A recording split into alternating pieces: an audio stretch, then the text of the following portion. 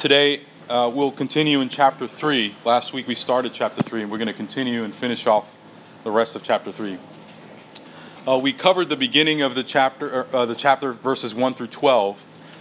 Today we'll finish the chapter starting from verse 13 all the way through 35. So if you have your Bible, you can just leave it open there. Again, it's Proverbs 3, 13 through 35. And I'll start by asking the question, or a question, for the sake of provoking some thought on today's passage.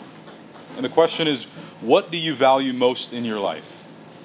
If you were asked to give up everything you have, except for one thing, what would you choose? Maybe you thought about what you'd do if your house was on fire, and you only had a few minutes to go in and grab what was most valuable to you. I've thought about that. Or if you knew you had 24 hours to live, for example, how would you spend that time? And how would your mind change regarding your material possessions if you knew that tomorrow was your last day? Would you have any regrets on how you use your time or energy throughout your life? These are all questions to help you think through the question of what do you value most in your life. Today's section in Proverbs tells us that our relationship with God and His divine wisdom should be at the very top of our list of the things we value most.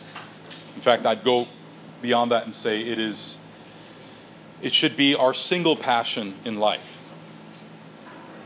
And we're going to see how that is pulled from the passage that we have today. So let's go ahead and read it. It's Proverbs 3, verses 13 through 35. Can someone read that?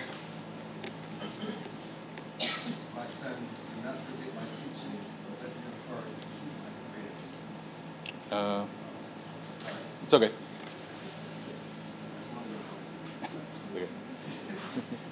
Blessed is the one who finds wisdom and the one who gets understanding. For the gain from her is better than gain from silver, and the profit better than gold. She is more precious than jewels, and nothing we desire to share with her. Long life is in her right hand. In her left hand are riches and honor. Her ways are ways of pleasantness, and all her paths are peace. She is a tree of life to those who make it. Those who hold her fast are called blessed. The Lord, by wisdom, founded the earth. By understanding, He established the heavens. By His knowledge, the deeps broke open, and the clouds dropped down with the dew. My son, do not lose sight of these. Keep sound wisdom and discretion, and they will be life for your soul, and adornment for your neck. Then you will walk on your way securely, and your foot not stumble. If you lie down, you will not be afraid. When you lie down, your sleep will be sweet. Do not be afraid of sudden terror, or of the sun, or the Lord will make it in your compass. For the Lord will be your confidence, and will keep your foot from being caught. Do not withhold good from those to whom it is due. It is in your power to do it. Do not say to your neighbor, go and come again tomorrow, and I will give it, and you have it with you. Do not plan evil against your neighbor who dwells trustingly beside you.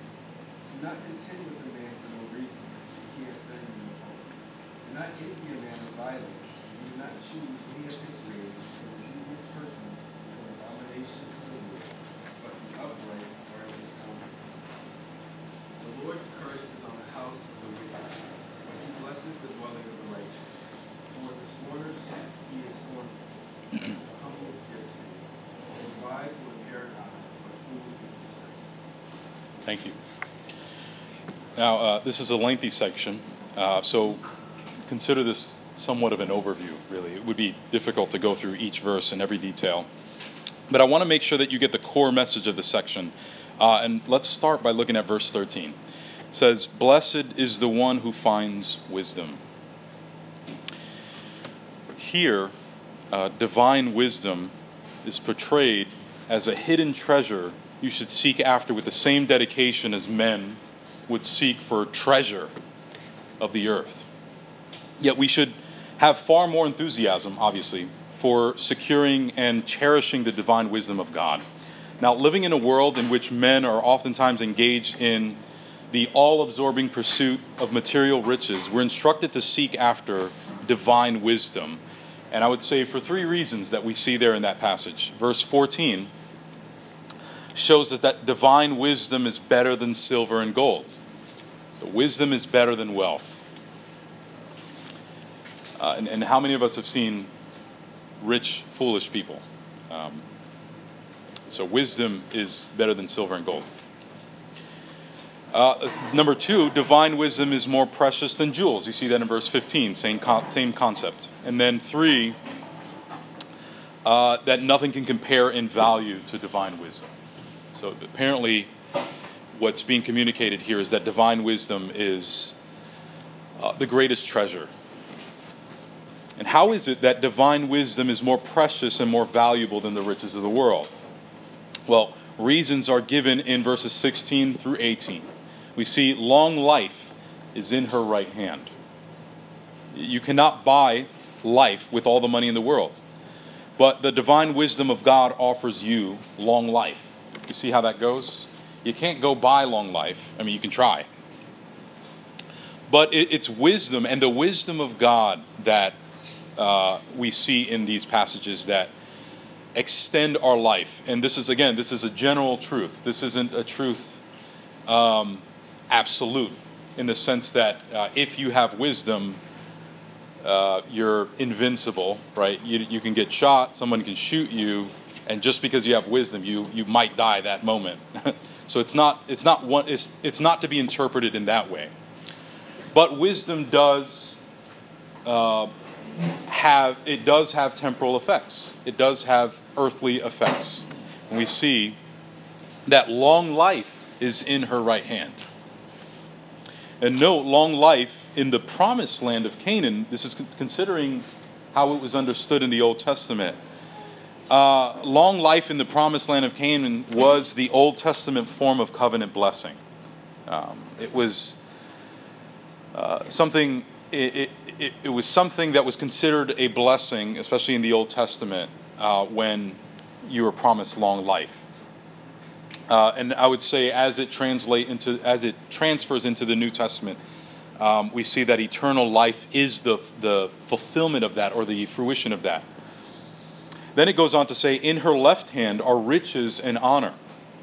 And so according to the scriptures, when you make riches your number one priority, you do that at the expense of your soul. So again, the pursuit of riches is not where the blessing is. It's the pursuit of wisdom, right? And so when you switch those roles, the outcome changes, right? It says in 1 Timothy 6, 9 through 10, you see it says, but those who desire to be rich fall into temptation, into a snare, into many senseless and harmful desires that plunge people into ruin and destruction. For the love of money is a root of all kinds of evils. It is through this craving that some have wandered away from the faith and pierced themselves with many pangs. So, when you value the wisdom of God above that and above everything else, there are passages in scriptures that say you gain the whole world. See this in Psalm 84, 11, 12. For the Lord God is a sun and shield. The Lord bestows favor and honor. No good thing does he withhold from those who walk uprightly. O Lord of hosts, blessed is the one who trusts in you. No good thing, it says, does he withhold. Then Ecclesiastes 2:26 tells us, for the one who pleases him, God has given wisdom and knowledge and joy. But to the sinner, he has given the busyness of gathering and collecting only to give to one who pleases God. This also is vanity and striving after the wind. And so, in other words, the one who is not following the wisdom of God, not following God himself, he's still toiling and working just like the one who is following God, except that the world is his. The world is the Christians. And the world is not the sinners. What God in the end will give, he will give to the believer. And again, it's not by virtue of anything within ourselves. It's by virtue of our union with Christ. That God has given everything to Christ. And all that belongs to us by virtue of our union with Christ. And so we apply what we read in Ecclesiastes, that God has given wisdom and knowledge and joy, but to the sinner he has given them the busyness of gathering and collecting, only to give to the one who pleases God. Then we have Ephesians 1:3, which says, "Blessed be the God and Father of our Lord Jesus Christ, who has blessed us in Christ with every spiritual blessing in the heavenly places." And so Proverbs goes on to say of divine wisdom, it says, "Her ways are ways of pleasantness, and all her paths are peace." Now, the riches of the world cannot buy you peace. Again, you see, if you reverse that, it messes everything up. The riches of the world can't buy you peace, and unfortunately, they are oftentimes sought after and secured at the expense of those priceless spiritual blessings. And we understand this from 1 Timothy 6:9-10, which we just read. But divine wisdom will lead you into the pleasant blessings of God and cause you to walk with God, and that's where we gain our peace. That's pretty clear. We see in Psalm 119, 165, "Great peace have those who love your law. Nothing can make them stumble." And then Isaiah 48:18, "Oh, that you had paid attention to my commandments. Then your peace would have been like a river, and your righteousness like the waves of the sea." And then we read on in our main text, verse 18, "Wisdom is described as a tree of life to those who lay hold of her. Those who hold her fast and are called blessed." And I'd say this is probably not a specific allusion to the tree of life that we read about in Genesis 2, although the author would have known about it. In the literature of the time, the flourishing tree was a common figure for continual blessing, right? A tree that was by the river. It was constantly being watered, it was constantly being nourished, and it was constantly bearing fruit. It's a living tree. And again, the flourishing tree was a common figure for continual blessing. And the metaphor is brought up again in the same book, in Proverbs. You see that in chapter 11, chapter 13, and chapter 15. It's a big theme. But more important is the theme of life itself in Proverbs, right? And life in the Bible is always linked not to money, not to anything temporal. Life and the flourishing of life is always linked to our relationship with God. Disruption to life, on the contrary, disruption to a life-giving relationship with God is what leads to death. And this is the foundational concern in Proverbs, right? The Lord Jesus makes this promise. We see this in Revelation 2:7. "To the one who conquers, I will grant to eat of the tree of life, which is in the paradise of God." So just sort of a connection there with that. I don't know if it's a reference to that in any sense. I don't think so. But you see the illustration of the tree of life where we see in Genesis there. It's sort of like a bookend. We see that in the beginning and we see that in the end. And again, it's just a pointer to this sealing of an everlasting life. And again, this is a benefit for those who are in Christ or in the wisdom of God. Moving along, we read in verses 22, the same chapter that we're on in our main text, verses 23 to 26, we read that further benefits and blessings are to be gained from this divine wisdom. You see in verse 22, "And they will be life for your soul and adornment for your neck." So the wisdom of God will be a source of spiritual life to you and will adorn your life with beauty of godliness, right? Which we see in 1 Peter 3:4, that wisdom is beauty, right? It's beauty. It's the beauty of godliness upon you. You see in 1 Peter 3:4, "But let your adorning be the hidden person of the heart." Right? This is the wisdom that's kept within your mind, within your heart. "Let your adorning be the hidden person of the heart with the imperishable beauty of a gentle and quiet spirit, which in God's sight is very precious. So, again, wisdom adorns a person. And then verse 23 in our main text, it reads, "Then you will walk on your way securely, and your foot will not stumble." Now, not to toot your own horn, but have you ever thought of a time where you walked in wisdom? And again, I'm not trying to make you boast in yourself, but do you remember a time where you felt that you walked in wisdom during a specific time in your life? Maybe it was a thing going on at your job and you walked in wisdom. There is, regardless of the response, right?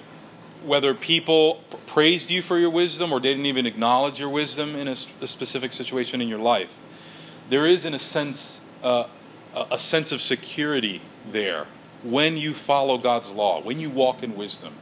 That regardless of the response externally and the way that people respond to you and how you acted in wisdom, whether you get praised or not, you still feel like it was worth it. You still feel secure because you're walking with God. Again, verse 23 reads, "Then you will walk on your way securely, and your foot will not stumble." And by this, we understand that the wisdom of God will guide you through your life and lead you securely, not only in a temporal way, right? But the wisdom will also lead us in the way of Christ, which is the way that leads to eternal life. And note the promise that we read here in Psalm 32, 8. I don't think I got it up here. All right, I'll read it. Psalm 32, 8. Notice the promise that we read here. "I will instruct you and teach you in the way you should go. I will counsel you with my eye upon you. Be not like a horse or a mule without understanding, which must be curbed with a bit and bridle, or it will not stay near you. Many are the sorrows of the wicked, but steadfast love surrounds the one who trusts in the Lord." Then I think that description should inform how we read and understand verses 24 and 26 in our main text, where it says, "If you lie down, you will not be afraid. When you lie down, your sleep will be sweet." And this goes back to walking in wisdom. Do you recall a time when regardless of the outcome of the situation, you remained faithful and you walked with God, you walked according to His law and according to His wisdom, you sleep better at night? And not to be so overly simplistic, but there is a confidence there, right? That regardless of the outcome, I'm with the Lord. So it says here, when you lie down, your sleep will be sweet. I'm a father. I have 3 kids, and they're all little. That sounds great. It's been a while since my sleep has been sweet. They're good kids. I'm playing. Then it says, "Do not be afraid." This is verse 25. "Do not be afraid of sudden terror, or of the ruin of the wicked when it comes. For the Lord will be your confidence and will keep your foot from being caught." Again, how many times have you been in some sort of conflict with someone or some sort of issue? And when you humble yourself and you walk with the Lord and keep His statutes in the midst of that trial, fear, in a sense, goes away. Now, this is not all the time, but for the most part, fear goes away. There's no terror. Terror of the ruin of the wicked when it comes. You're confident in God, because it's better to walk with God and His wisdom. It says, "For the Lord will be your confidence and will keep your foot from being caught." And the promise here is that of the protective presence of the Lord. A promise that I think is reiterated in passages like Psalm 91, Psalm 46, 2 Timothy 4. In fact, we can look at them. Can someone read Psalm 91, 4? "He will cover you with His pinions, and under His wings you will find refuge. His faithfulness is a shield and buckler." And someone read Psalm 46, 1. "God is our refuge and strength, a very present help in trouble."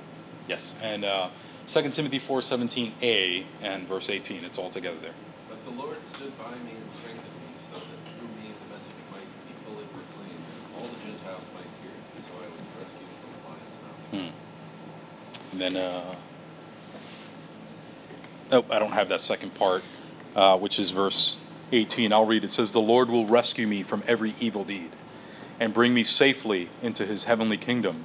To him be the glory forever and ever. Amen." And so what we get from this is that when you cherish and heed divine wisdom, it should lead you to have confidence and trust in the Lord and have less fear, right? When sudden terror or of the ruin of the wicked, when it comes. And although the Proverbs seems to be making a very unlikely promise, like in every situation, you're not going to have fear. But we must view this beyond the temporal. We have to also view these promises in an ultimate sense, right? Consider how we as Christians are being kept by God. So even when we fail in walking in God's law, in God's way, in God's wisdom, the Lord is protecting us from our ultimate enemy, right? The devil. He's protecting us from ultimate spiritual ruin. So it still applies, right? And this is the blessing for those who are in Christ. Those outside of Christ, they don't have this blessing. He's preserving us until the last day. All of this we have in Christ. He is the assurance that the Lord will protect you and cause you to stand on that day of judgment, right? On that day, the ungodly will say to the mountains and to the rocks. We read this in Revelation 6. They're going to be calling the mountains and the rocks, "Fall on us and hide us from the face of him who is seated on the throne and from the wrath of the Lamb. For the great day of their wrath has come, and who can stand?"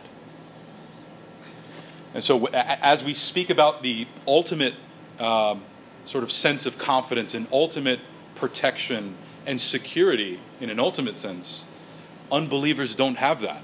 And we see in Revelation that even on the last day, they're going to be calling the mountains to fall on them, to protect them from Almighty God. And so they don't have that trust, that confidence that we have in Christ.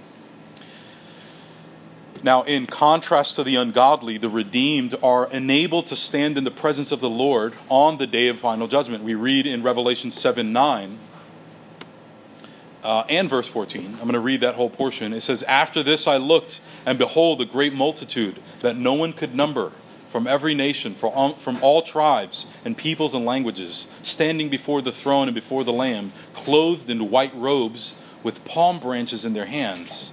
And then verse 14, "I said to him, 'Sir, you know.' And he said to me, 'These are the ones coming out of the great tribulation. They have washed their robes and made them white in the blood of the Lamb.'" And this is the reason why we value divine wisdom. The Spirit has caused us to do so, but we do so because we see that divine wisdom, the outcome of that in an ultimate sense, has led us to Christ, and in Christ has led us to being confident in the Lord, even on that final day. Now, we should value divine wisdom, which is the revelation of the mind and the will of God, as it's made known in Scriptures in the person of the Lord Jesus, because of what it has to offer, namely this ultimate salvation. If wisdom is followed consistently in every way, it would lead us to the knowledge of our need for Christ. And then in Christ, it would lead us to a life that models Christ in every way. Christ being the perfect embodiment of the wisdom of God. Divine wisdom would lead us into salvation. It would lead us to repent, to turn, to trust in Christ, being that is the ultimate expression of choosing the wise path. Now, does making a spiritual and Christological connection to the Proverbs remove its historical significance from the people of Israel at the time it was written and read initially? In other words, you see the way that I'm tying everything to Jesus, the way that I'm tying everything to Christ as the fulfillment and the embodiment of divine wisdom. Does that do away with the sort of practical wisdom that we see in the Proverbs? No, I don't think so. The temporal blessings received by following the wisdom in the Proverbs is an important factor. And it was for Israel, and it is for us today.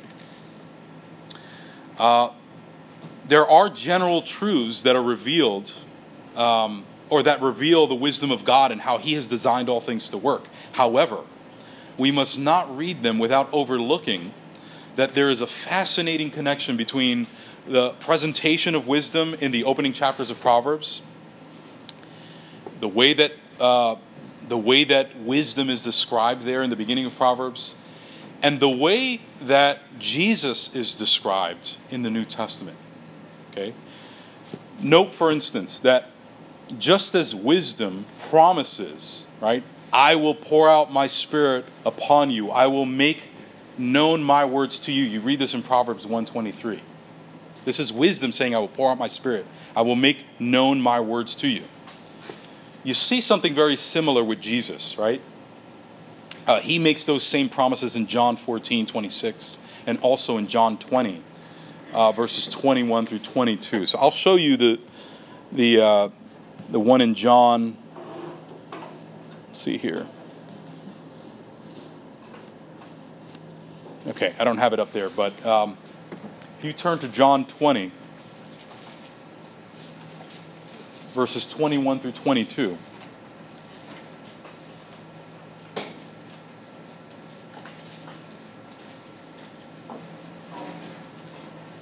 And again, as we read it, I want you to see how the way wisdom is described in the beginning of Proverbs, and even further on throughout Proverbs, and the way Jesus is talked about, it's very similar. So again, going back, Proverbs 1:23 said, I will pour out my Spirit upon you, I will make known my words to you. And then look at that passage in John 20, verses 21 through 22. It says, Jesus said to them again, peace be with you. As the Father has sent me, even so I am sending you. And when he had said this, he breathed on them and said to them, receive the Holy Spirit. Okay, so keep your finger there. And then we also have an invitation from wisdom itself, which we read in Proverbs 9, 4 through 5. I'm going to put that one up here. Proverbs 9, 4 through 5, it says, whoever is simple, let him turn and hear. This sort of an invitation by wisdom. To him who lacks sense, she says, come, eat of my bread and drink of the wine I have mixed. This is wisdom talking. Then look at Matthew 11, 28 through 30. Notice the similarities in the language. Come to me, all who labor and are heavy laden, and I will give you rest. Take my yoke upon you and learn from me, for I am gentle and lowly in heart, and you will find rest for your souls, for my yoke is easy and my burden is light. There's this call from the simple to come. Now, this doesn't mean that the wisdom of Proverbs is some sort of Old Testament manifestation of Christ, right? Like some theophany. That's not what I'm saying. But it does appear that it might well be an Old Testament representation of Christ. In other words, Jesus Christ being the second Adam, the exact imprint of the divine nature of God himself, is God's wisdom himself in the flesh. Consider another comparison between Proverbs 8:22 through 31, you can read. But let's just look at verse 32 and what the New Testament reveals to us about the Son of God. Proverbs 8:22, look what it says. It says, the Lord possessed me at the beginning of his work, the first of his acts of old. Okay, the Lord possessed me at the beginning of his work. This is talking about wisdom. The Lord possessed me at the beginning of his work, the first acts of old. And I think this statement should be interpreted in conjunction with Proverbs 8:24, where it says, when there were no depths, I was brought forth, when there was no spring abounding with water. And so the point here is that wisdom was there in the beginning. Right? Wisdom was brought forth by God before the creation. And if you remember through the New Testament, we see the same language with Jesus and the Father. Right?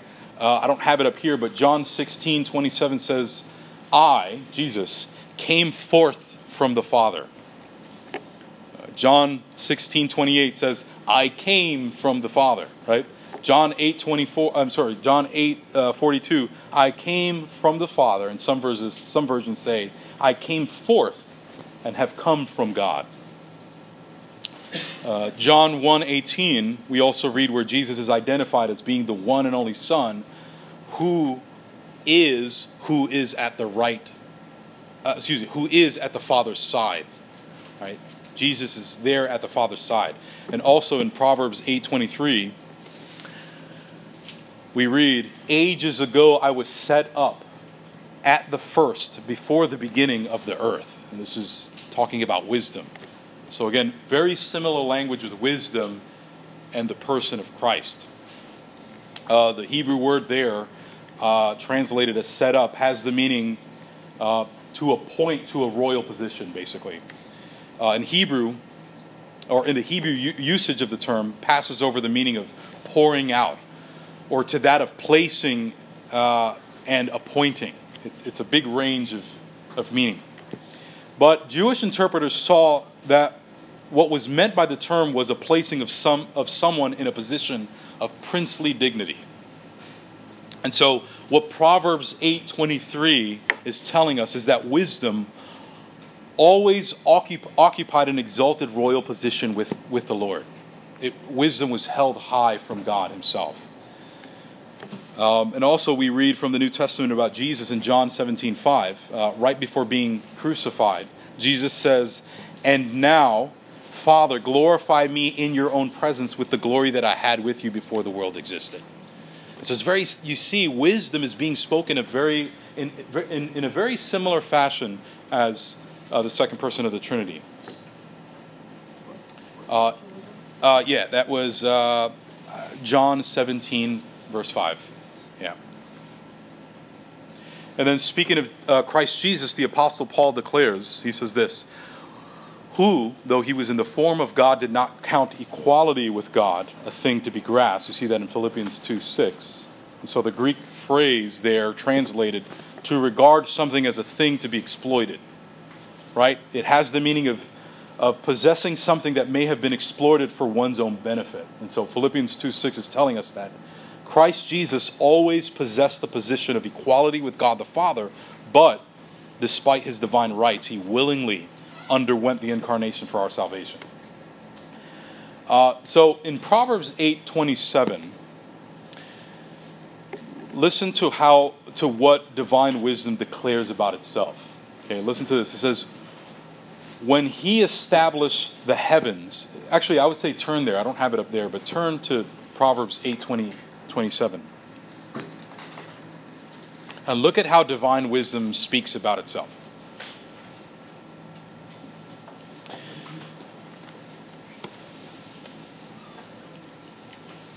It says, when he established the heavens, I, which is wisdom, was there. When he drew a circle on the face of the deep. See that? So, wisdom was present with God at the time of creation, or what the Bible calls the beginning. And so once again, you see that connection there. I'm thinking of John 1 through 12, where it says, in the beginning was the Word, which is a title for the incarnate Son of God. And the Word was with God, and the Word was God, and he was in the beginning with God. And we look at Proverbs 8:27 through 30. This says, when he established the heavens, I, wisdom, was there. When he drew a circle on the face of the deep, when he made firm the skies above, when he established the foundations of the deep, when he assigned to the sea its limits, so that the waters might not transgress his command, when he marked out the foundations of the earth, then I was beside him, like a master workman, and I was daily his delight, rejoicing before him always. And it's talking about wisdom there. Very similar to how Jesus is described. So wisdom is portrayed as being actively involved with the Lord in his work of creation. And once again, keep in mind also what John 1:3 says, referring to Christ Jesus. We're told all things were made through him. And looking at this passage, all things were made through wisdom. Colossians 1:16, which says that by him, Jesus Christ, were all things made. And then Hebrews 1:2 tells us, he has spoken to us by his Son, through whom he made the universe. So wisdom is spoken that way. So wisdom is an appropriate representation of the Son, because just as wisdom is the revelation of the mind of God, so the Son, as the Word of God, brings to man the ultimate revelation of the mind of God. Describing wisdom's relation to mankind, we conclude theologically that wisdom himself entered the earth and came to mankind and continues to sustain all things. And yet, even after the fall, we see that wisdom has placed his love to the earth for the sake of man. And he also discloses the mind of God to us. And when we receive this wisdom, the very wisdom of God, it can bring us back to God. So in the ultimate sense, this is the work of Christ, the Son of God, the manifestation, the incarnation of wisdom itself. We see him declare in John 12:46, and also verses 49 and 50. I have come into the world as light, so that whoever believes in me may not remain in darkness. And it says, for I have not spoken on my own authority, but the Father who sent me has himself given me a commandment, what to say and what to speak. Jesus was the very words of God, the mind of God himself. It says, and I know that his commandment is eternal life. And what I say, therefore, I say as the Father has told me. Yes?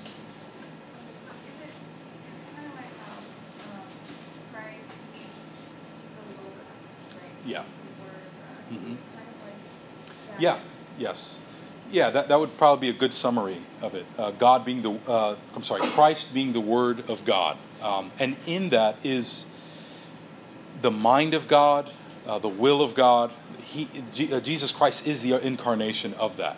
And so in many ways, not only in his verbal communication, but in his very life, what was communicated to us was the will of God. And the way that we gain insight in the will of God, again, is through Christ. So Christ being considered the wisdom of God himself. Now, don't get me wrong. Wisdom, for what wisdom is, can be distinct from the person and work of Christ, right? Jesus Christ is an actual historical person. And so you can see that as we talk about wisdom and as we talk about Christ, there are ways of talking about them differently. But I think a practical implication to all of this that I'm saying is that as you read the wisdom in Proverbs, you're reading character traits of Christ, right? You're seeing the wisdom that's being revealed there. It's giving you a description of how Jesus himself was. And I think that's exciting. You get a portrait of the perfection of Christ, the wisdom of Christ, just all these things that we gain from Proverbs. It helps us to shape how Jesus Christ was. Because if wisdom is of God, and we can rightly say that Jesus Christ is a representation, a perfect representation of wisdom. And so I think that's one of the practical implications of reading Proverbs, is that we get an insight of the character of how Jesus was and how he walked. And I would even say that if you want to be conformed into the image of Christ, if you want to start looking like Jesus in your actions every day, read Proverbs and see the wisdom that's there and walk in that wisdom. And you're going to see how you're going to look more like Christ. So, anyway, moving along. We get to verses 27 through 32. You see, I'm just sort of putting it together and summarizing it, just for the sake of time.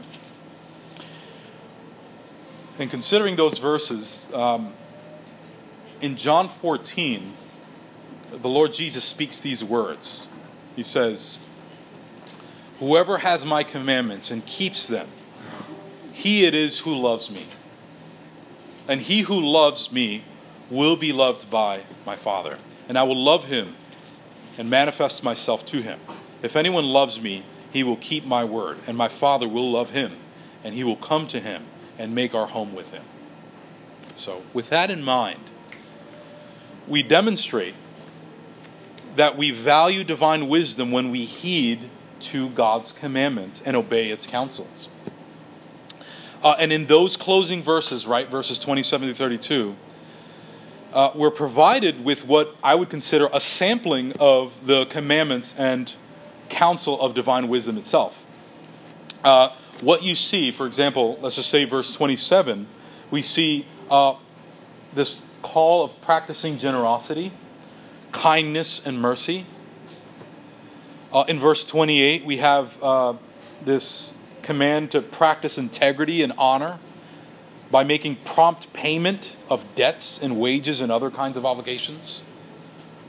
So this is sort of a more practical way of showing us how divine wisdom looks like in everyday life.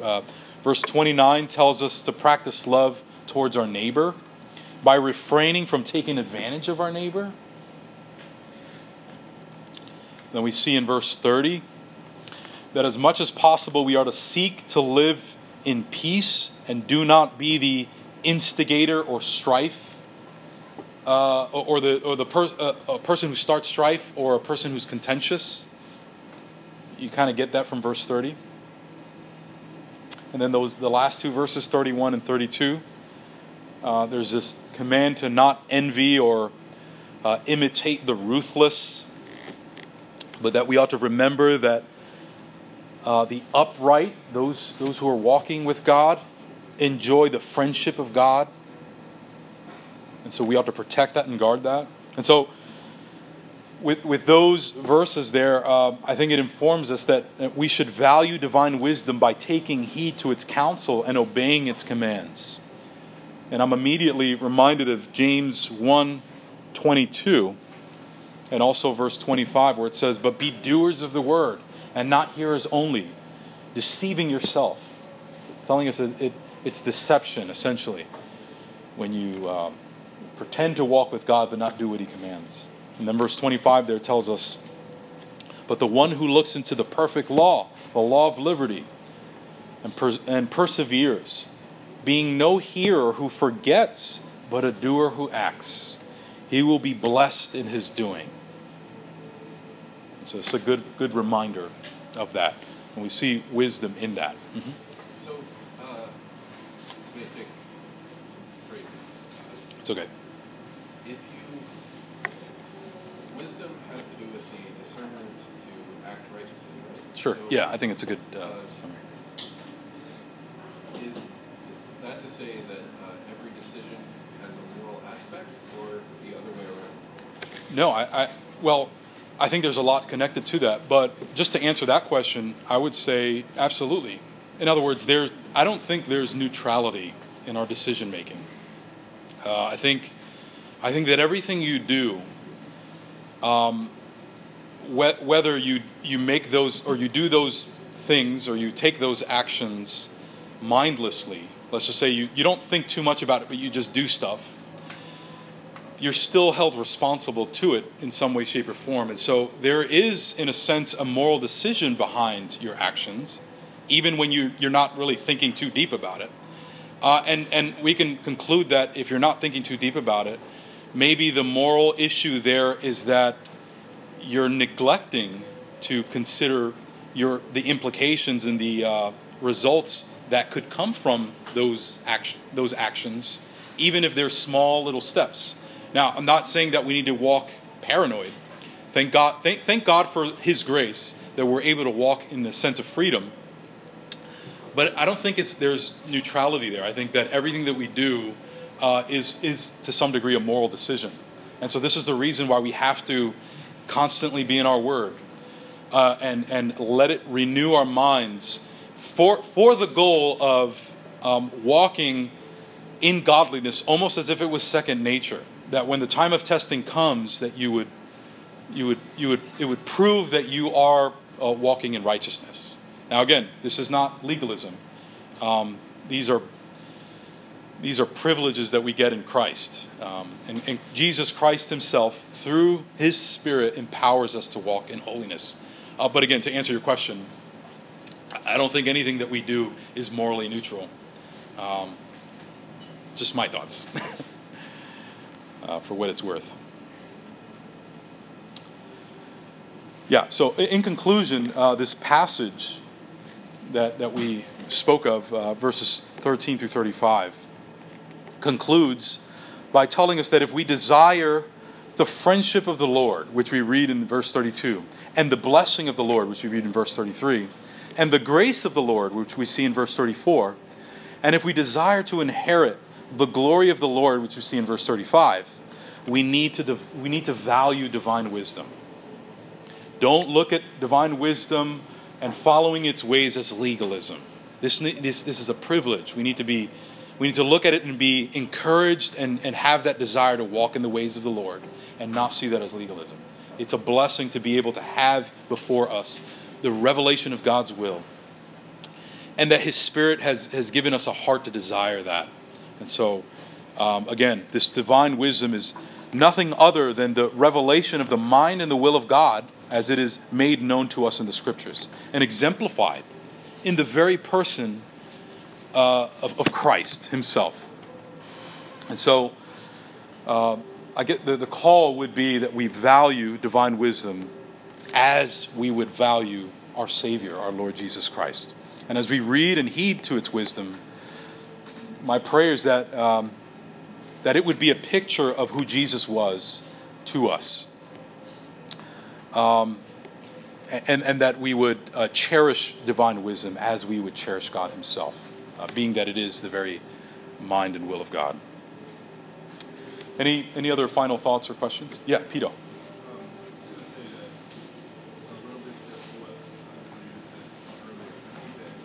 What? What now? I didn't start yet. But from what Kareem mentioned earlier about wisdom, and as far as Christ being described as that, that the Scripture often will, God will call himself some sort of character or attribute throughout the Scriptures that further develop to his people who he is. And so sometimes it's kind of hard, even with problems where you have wisdom personified. Right. So we sometimes I was thinking about that too. like Christ. Yeah. But then sometimes he's called an animal, a lamb, or a lion. Right. And sometimes it's easier there because maybe the connections are a little bit kind of more blatant. Yeah. He's calling himself that, and the apostles are preaching him as such. Yeah. And there's not that much of a difference with what the writer of the Proverbs is doing. He's still pointing to Christ. Yeah. And using this object or this abstract idea that man can possess of wisdom. Yeah. But attributing that to Christ, Yeah. and him calling himself that, or being called that, like in 1 Corinthians or whatnot. So I think that makes it a bit more helpful to Yeah. understand that throughout the Scriptures, God himself describes himself with certain attributes that he possesses. Yes. And so when you come to Proverbs, you see wisdom being over and over being portrayed or repeated, that it's not there because any man Right. can come and achieve wisdom. Right. We see that all the time in the world. Yeah. But that these are pointers that are leading to Christ and who he is, Yeah. thus leading to the gospel and Yes. what he's done through that. And I think it's, if you look at the Scriptures as a whole, right, building this trail to Christ. To Christ. Yeah. You can see that in Proverbs a bit easier. Yes. Like, oh, it's not all wisdom. And then Christ is being expressed as wisdom, possessing Christ, correct? And I forgot who covered chapter 7, obviously, state 9, but this has to do specifically with revealing him by further steps. Yeah. Like chapter 7 says. And that's what this is doing. I think if you keep that in mind when you read the Proverbs,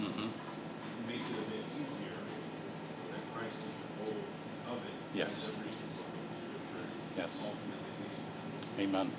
Yeah, and that's a very important, I would say, hermeneutical principle. Yeah, and as you were talking, it just reminded me of an important thing that we need to keep in mind. If the Proverbs, or if any Old Testament book, if it's preached and there's a Muslim or an Orthodox Jew in the back row of your church, and he's amening everything you say, well, praise God. In one sense, praise God that he's amening it. But on the other hand, there's something wrong there. Because if a sermon or a teaching can be preached or taught, and a Muslim could amen it, because who wouldn't say amen to just the profound wisdom that's found in Proverbs? And there's no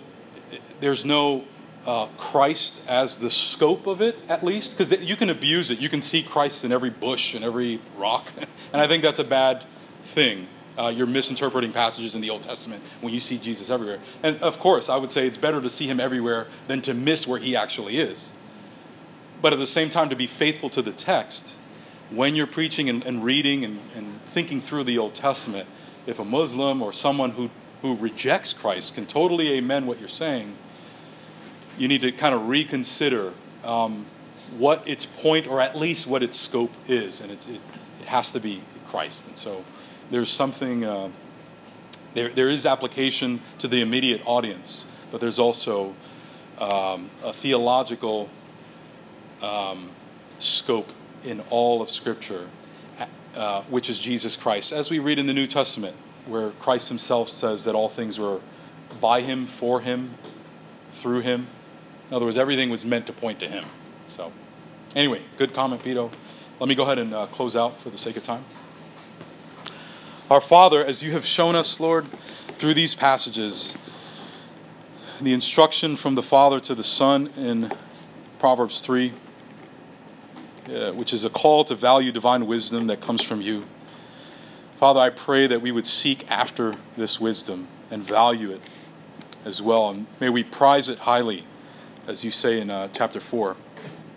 May you conform us more into its likeness. So we thank you and we ask this in Jesus' name. Amen. Thank you all.